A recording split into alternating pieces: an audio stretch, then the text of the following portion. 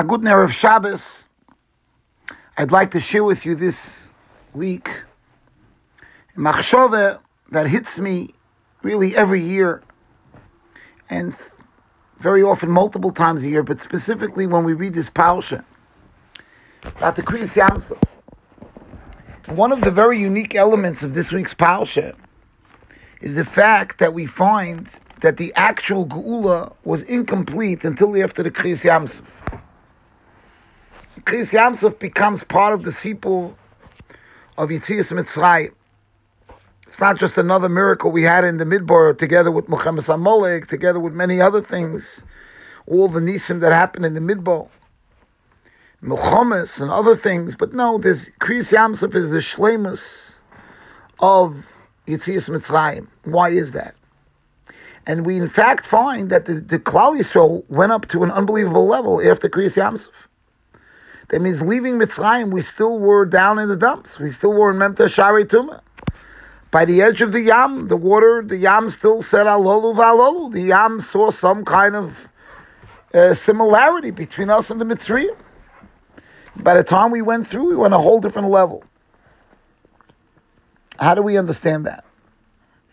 Another fascinating thing is that Moshe Rabbeinu is calling out to Hashem, and Hashem says, Ma titzak elai dabel b'nei Yisrael v'yisol. Rashi says, Achshav ein zman tefillah. Don't daven now. Klal Yisrael and Tzara. Now is not the time to daven. Astounding Rashi. Now is not the time to daven? I mean, we could say, Im lo achshav ein mosai.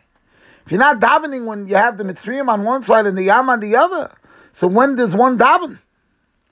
In fact, the Ramban, who argues with the Rambam and holds that there's not a mitzvah d'oraisa every day to daven, concedes that in the Eis Tzara you have to daven.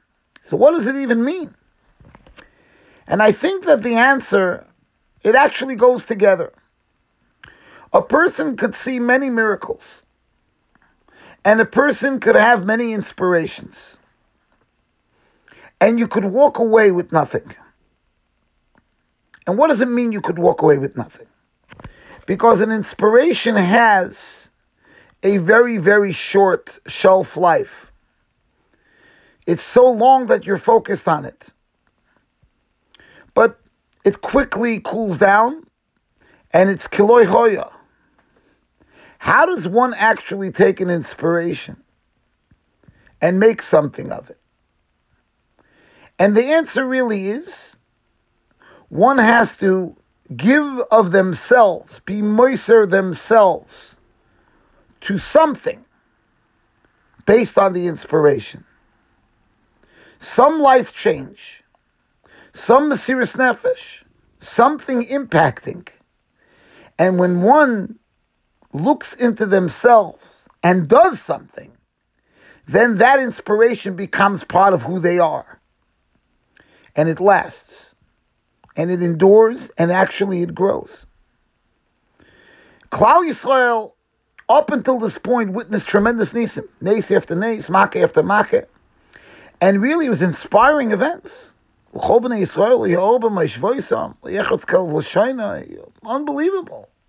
Klal Yisrael witnessing unbelievable miracles. But Klal Yisrael themselves weren't put to test to actually mamish give themselves up for HaKadosh Baruch Hu, based on that inspiration. The Yam was the first time that we had to become part of the Nes by literally putting our life completely on the line. Daber el b'nei Yisrael v'yisol. Hashem told Moshe Rabbeinu, Klal Yisrael are now missing, the tzara that they're in now is Daber el b'nei Yisrael v'yisol. This is what they're missing. This is the missing link. Now is not a time to daven again and to have another nace. Because that we could just put on the list of what we saw. So there'll be 10 and now this will be number 11.